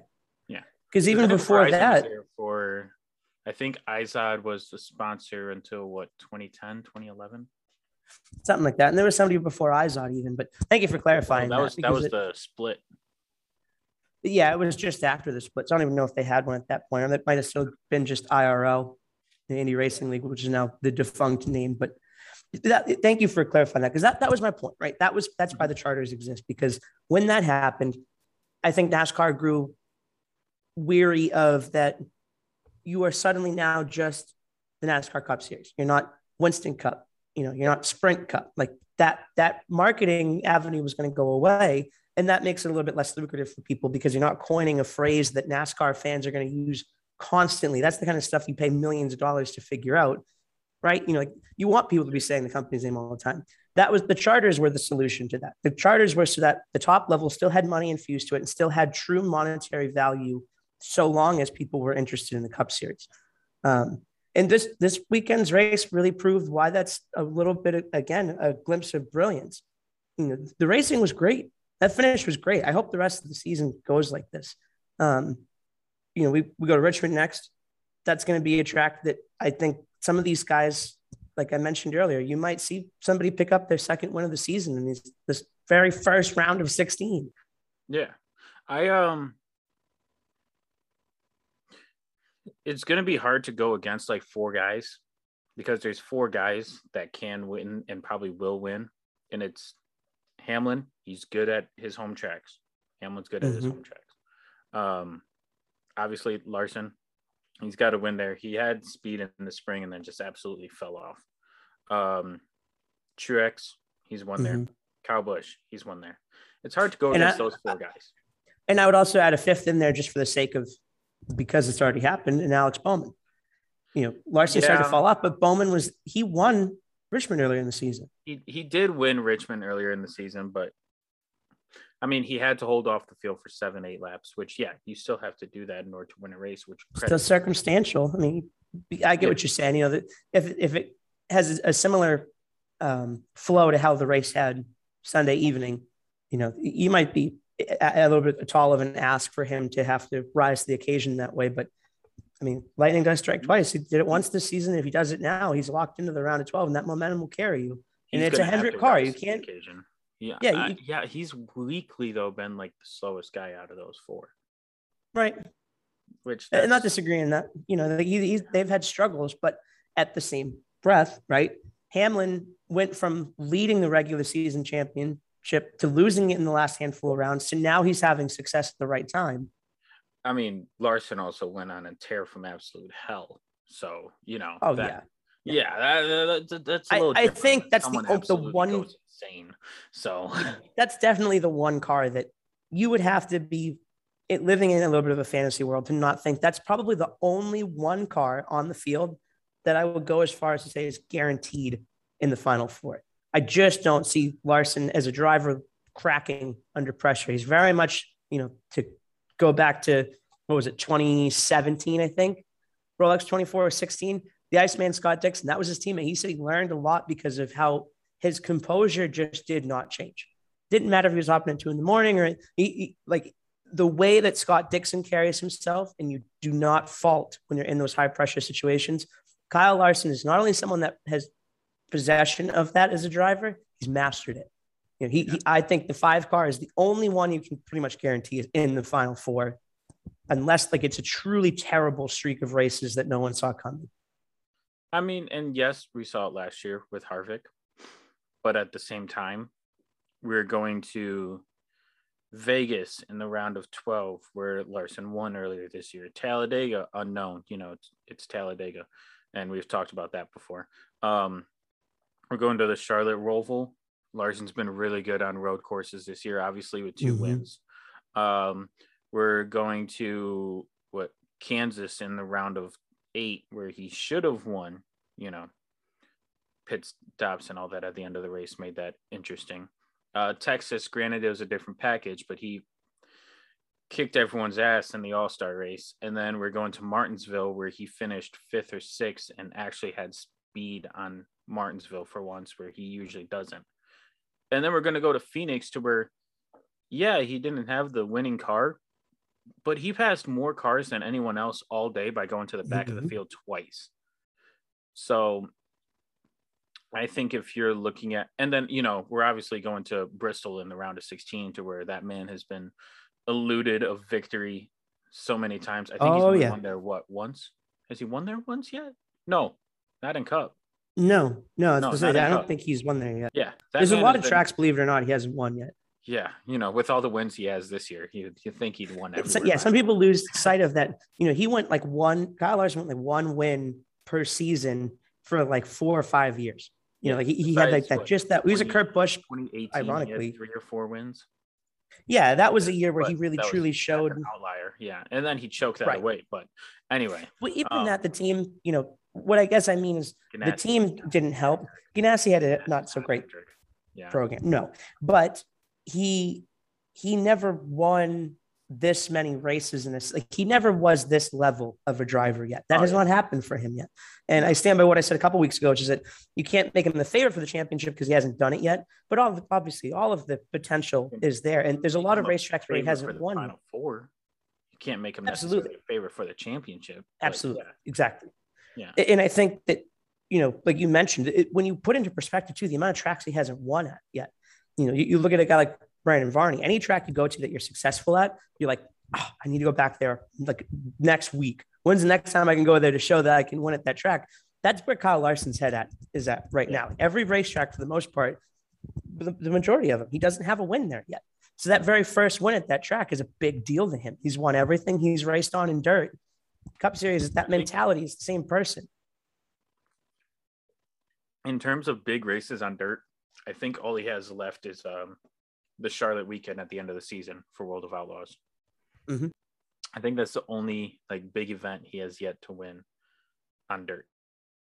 And it's definitely made things very interesting. This season as a whole, if the rest of the playoffs go this way, I really think that when they said best season ever, this very well could be. We almost had 16 winners going into the playoffs. That never happened. There's been a lot of really great firsts to send off this generation of car, and the drivers are really showing who's going to be the next at the helm. You've had the return of Larson. You've had competitive racing all year. You've had, I'm going to be biased, Blaney's won more than one race in a season for the first time. As a fan, that matters. Oh, yeah. As a fan, that matters to me. I mean, especially. And that's why you watch. Yeah. Yeah. You've just had, honestly, outside of 1 or 2 races, you've had great racing all year long. And honestly, those 2 races are probably the 500 and the Spring Talladega race. Maybe 1 or 2 other races, but maybe. But for the most part, out of the first 27 races, I'd say we've had 23 or 24 good races. Yeah, maybe not absolutely. Great, but at least good races. Entertaining. At the very least, entertaining. And it stuff that was fun to watch. It hasn't been ruined by stage racing and all that either. No, I hated stage racing, but I'm warming up to it. I still do. I don't think they should be throwing a caution for the end of the stage, but that's, beside the point. I don't think you need to slow the field down is my shtick with it. You know what I mean? You could have the stages and whatnot, but you don't need to stop the race to do it. On road courses. Yeah, at these laps, this is when we count the field, but once you cross the line at the end of stage 1, the field doesn't slow down. It's not a yellow. It's just at this lap interval, this is a scoring, this is assigned points there. But stopping the race for the stages, I don't like, because it does take a lot of the endurance aspect away.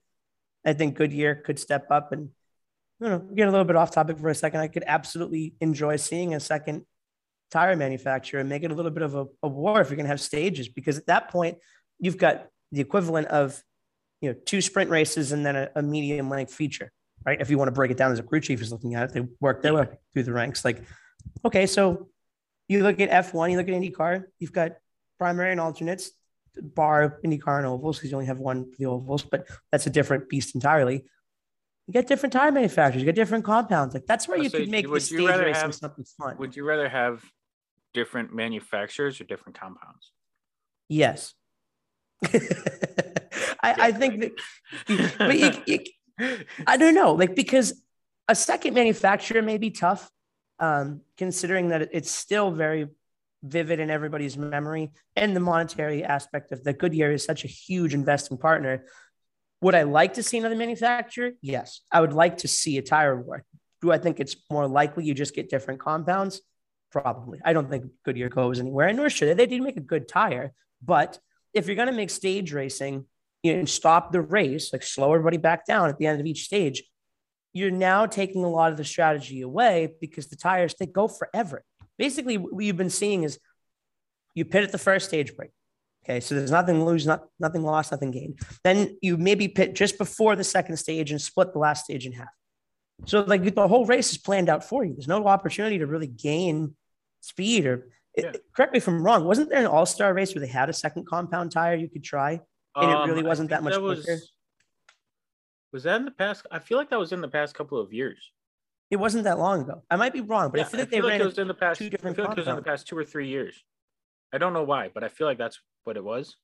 And nobody used the alternate, I feel like, because Goodyear just didn't have a good formulation. But, you look at F1, right? We'll use F1 as an example. They have like 10 different compounds that they don't, so he just gestured nowadays, 3. Yeah. Well, here's the thing, right? If you go back, and some of the big F1 fans that are listening will know exactly what I'm talking about. They had like, they had 5 or 6.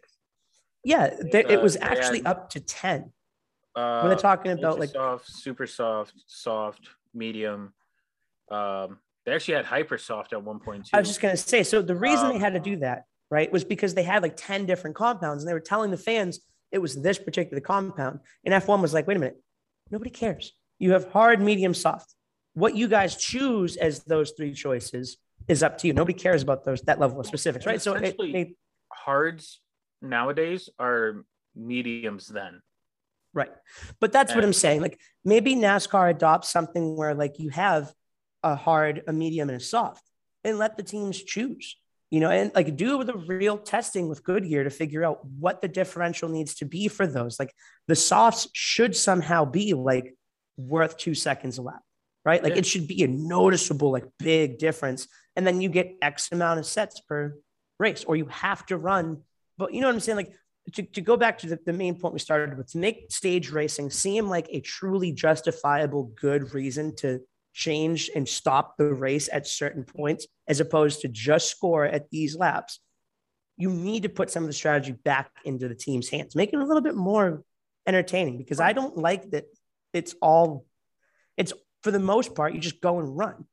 Race to this point, throw a yellow. Race to this point, throw a yellow. Mm-hmm. And then you guys can actually race to the end of the race, Which is, to me, like, I don't think that's the right way to go about it. You could keep them running, at least racing, but if not, why not entertain? I know that's a little bit of a far out idea, but now I get when, Trucks and Xfinity have their standalone races, and they do the cold pit stops, and the same goes for ARCA, because those teams, and you mentioned it, right? It's like, hey, if you don't have the personnel, then why are you even showing up? But also at the same time, it's like, if you have the money to at least be at the track and, make the payment to be there. Yeah. Like that I'll understand throwing a yellow out and doing the cold stops. But like in the Cup Series, we shouldn't have that. No, it doesn't have a place in the top level unless, like we listen to, even somebody like Brian talk about how Aero feels in the car for the first time, right? What's that? Brandon, yes. Yeah. I thought you said Brian. I don't know why. I thought you said Brian. No, but might have just been the lag or whatever. Real quick. I'm a little bit stuffed up this morning too, so I apologize. We can cut that little section out because I don't want to seem rude, like I said his name wrong. Yeah. You listen to guys like Brandon talk about, feeling Aero on the car for the first time. That's where you have those sort of elements that you're learning. What should really set the Cup Series apart is not running heats than a feature like you've been doing. It should be the team is saying, okay, we're going to put you out on these tires, then we're going to put you out on this compound, and we need you to hit this number every lap. You know what I mean? Like that element, that kind of engineering of race strategy and that engineering of where we need the car to be and breaking down truly the math that becomes a strategist for racing. If you're going to throw those yellows, I think there needs to be compounds. Like there needs to be something to just break it up. Not this PJ1 crap, like make a different compound tire that I feel like would solve half of everything. Notice how Darlington doesn't have PJ1 or resin down on it. Nope. Because like I mentioned, we don't have the modern era of thinking in Darlington, and it should stay that way. It should stay that way. F1 fans will always be like, oh, please don't Tilka the track. Please don't Tilka the racetrack. It's a great track. That's what they mean. Don't stop trying to engineer everything to be the result you want and see the results of what you're getting for that racing. And PJ1's just a gimmick. I feel like this has turned into more of like a rant about other tracks and NASCAR problems episode than, Darlington at this point. But I will, and I will defend us in saying that, right? We are very lucky that we have, first of all, the accessibility to all the different levels of motorsports now, thanks to like NBC and Fox and people that are broadcasting these races. But you now get a chance to see racing cars is not something that only NASCAR does. You know what I mean? Like racing race cars as a sport, a competitive thing where you're giving these guys a box to work in. This is the rules. This is we live in the gray area. We talk about every single week, right? But we are comparing these things because there are a lot of really good ideas out there, a lot of really good racing, and like that's where we look at NASCAR because we love NASCAR. We're Americans. When you grow up in America, that's like the number one thing that you watch. We're a bit of idiots, so we like to watch cars go around in circles. I love it. I really, truly do. But needless to say, like you said, turn into an episode after the interview of just bashing kind of on different tracks and cars. Somebody even like Brandon, I think, would be listening right now and agree. Like once you change the smallest little things, the racing becomes dramatically different. The ideas and the rules could be the same, but NASCAR will find a way to race like NASCAR. They're just things is like you say at the top of the show, for the fans, by the fans. Like we want to see more racing like what those other series offer. And that's why my mind always trails off this way. Seems like every episode I'm the one that kind of derails us to be like, wait, look at what IndyCar is doing with reds. This problem is in NASCAR. It's not over here. Fix the damn thing. They seem like they had a good idea, so maybe we should try it. And NASCAR's like, no. Let's sit and have a beer and talk about this. Let's figure this out. Oh man. I think we've done enough ranting. We should probably get into some predictions as I gotta get ready here soon. So Richmond, one to watch, favorite, underdog, and stay away from. One to watch, Kyle Busch. I think the one to watch is Kyle Busch. He's clearly angry. Man on a mission. He is a dangerous dude to be in front of. Yeah, I think he's got something to prove now. And Richmond has been historically a pretty decent racetrack for him. The favorite, I think, again, going a little bit against the grain, I think might be William Byron. We saw a Hendrick car win there in the spring. William Byron's another guy that's a man on a mission. He knows that he's got the least amount of wins of everybody at Hendrick. Maybe Chase, but Chase has at least the benefit of the doubt that he's the defending champion, right? So his success, you have to presume, will come.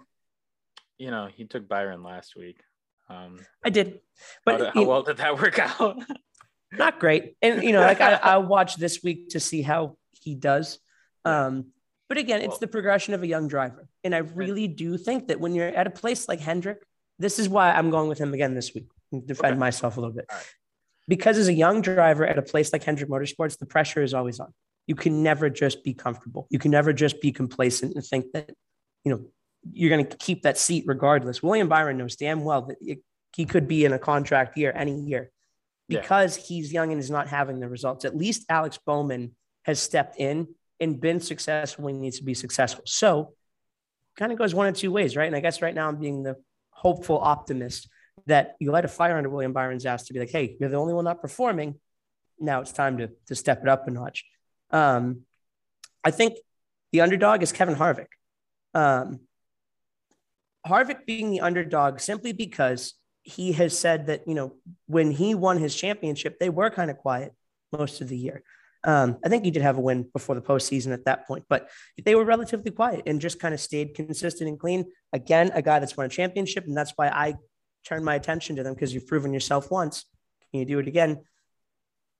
The one to stay away from for me, though, honestly, might be Denny Hamlin.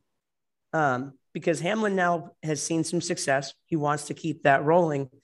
And he's shown to be very unapologetic, whenever he has something go wrong. So I would stay away from Denny Hamlin maybe, because he's on a roll right now and he needed that in the regular season and didn't get it. So now he realizes, okay, is it going to be too little too late? That's not even like an opinionative take.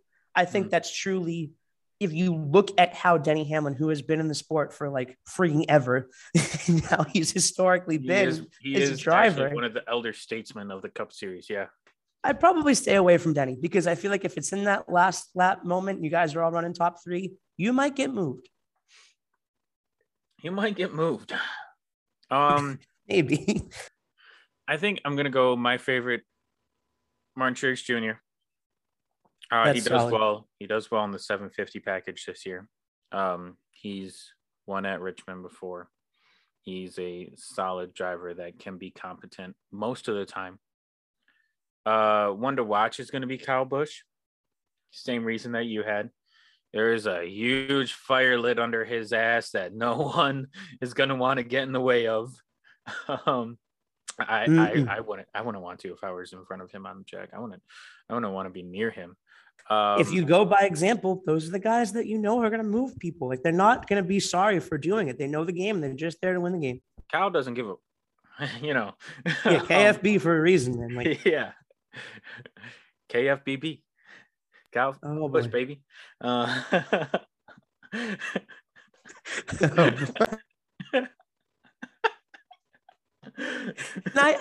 get it. Like, I get the bad boy mantra, and like, you're not really like that NFG mindset, right? That full send mindset. I get and I relate to that. There's a point where it's like, how many times have you shown that's not the best way to do this? That is not the productive and winning way to do this. But underdog, I'm going to go with a non-playoff driver. He had speed this past weekend. He can have speed sometimes and, show it off.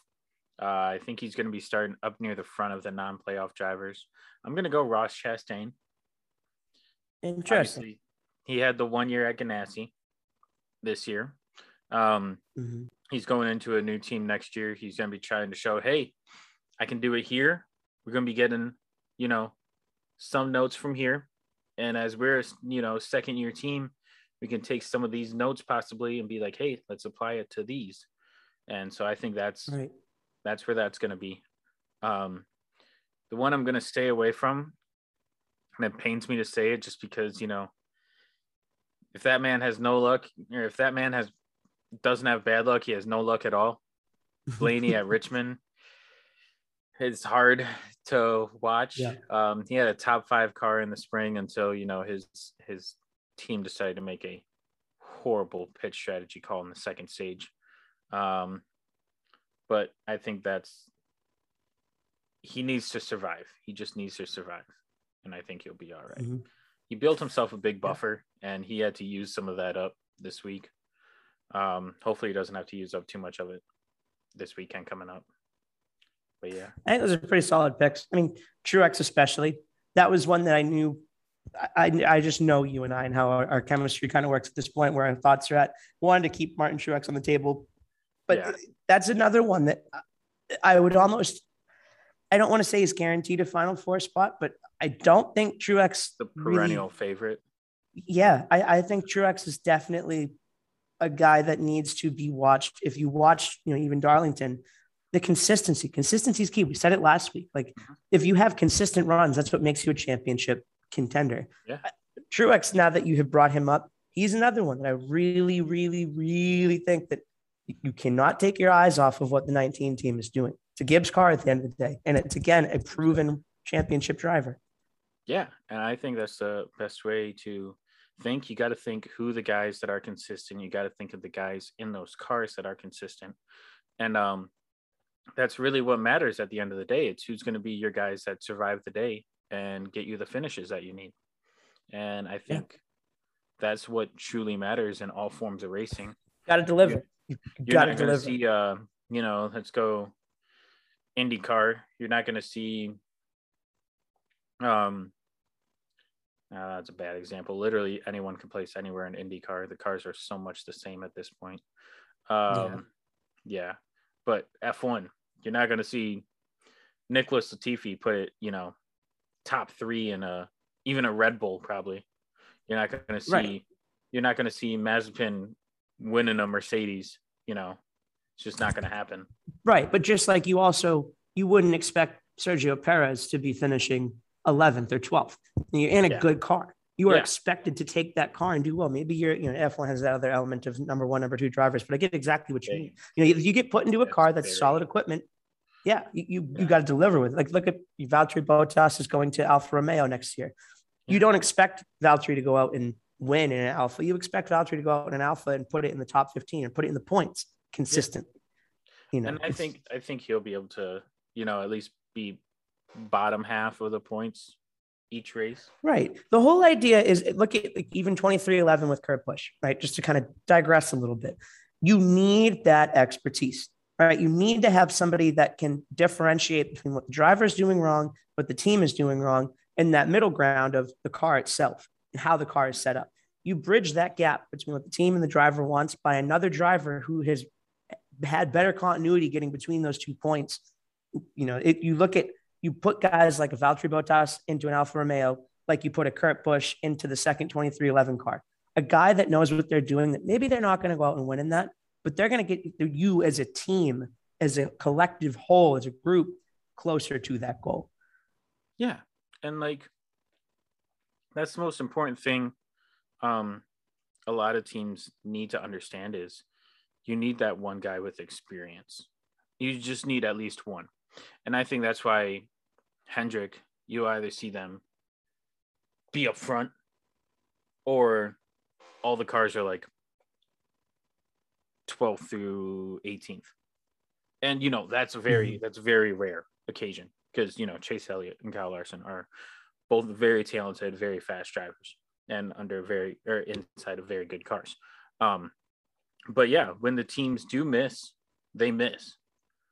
And I think we see that less with Gibbs because they have 3 really experienced and really quality drivers. Right. Penske, you have Logano. As we know, Keselowski's checked out at this point. But I think I think he's still got a little more invested.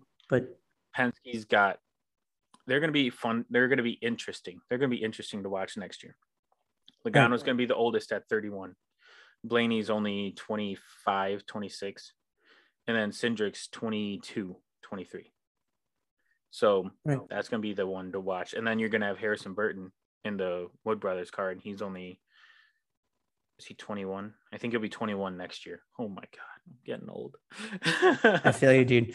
My birthday is the 28th of this year, and I'm going to be 27. Yeah. And I feel like I'm over the hill already. 23 here in 2 months. Nobody likes you when you're 23.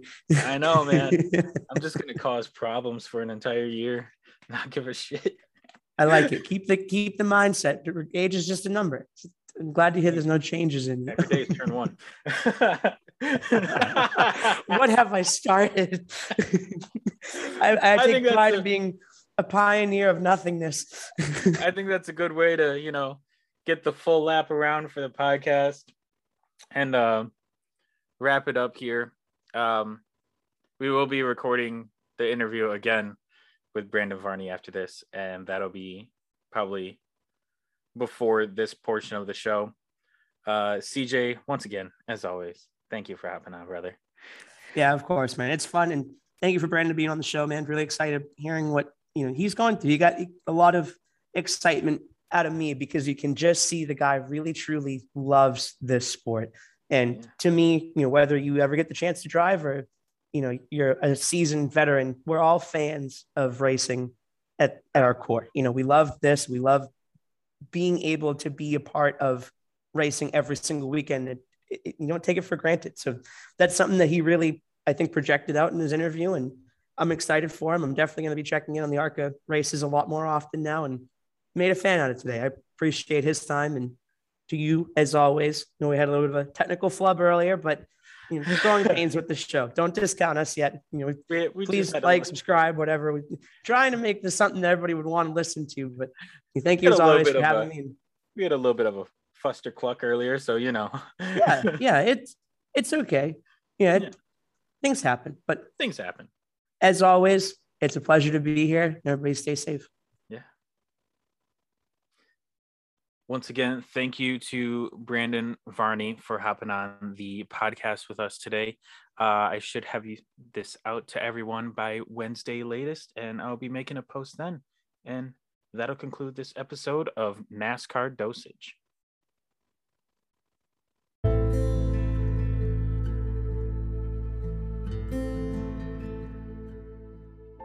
On this week's episode of NASCAR Dosage, we look at the history of the 10 on NASCAR number history.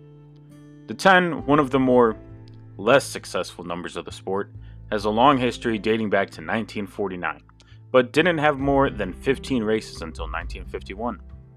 But the big thing was, the 10 didn't have a win until Greg Sacks at Daytona in July 1985. The man with the most wins in the 10 is Ricky Rudd with 6, which is great for him as the all-time winner. With that much, but that also sums up the 10 car's history. So let's dive into the stats of the 10 with a count of 1,452 starts. The 10 only has 12 wins. Those 12 wins are backed by 82 top 5s and 269 top 10s, with an average finish of 21.24. The future of the 10 is uncertain, but in the hands of Stewart Haas, Almirola looks keen to return to the 10 after making the playoffs this season. Hopefully the consistency returns as AA makes an attempt at a run in the playoffs.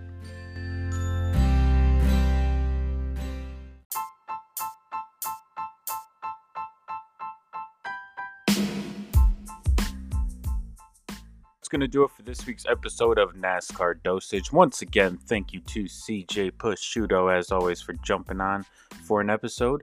And thank you to Brandon Varney, Arkham Menard Series driver, for joining us this week. Hope to have him back again at some point and hopefully talk about some more racing that is done at that point. But until then, this is me signing off, and this will be the end of this week's episode of NASCAR Dosage.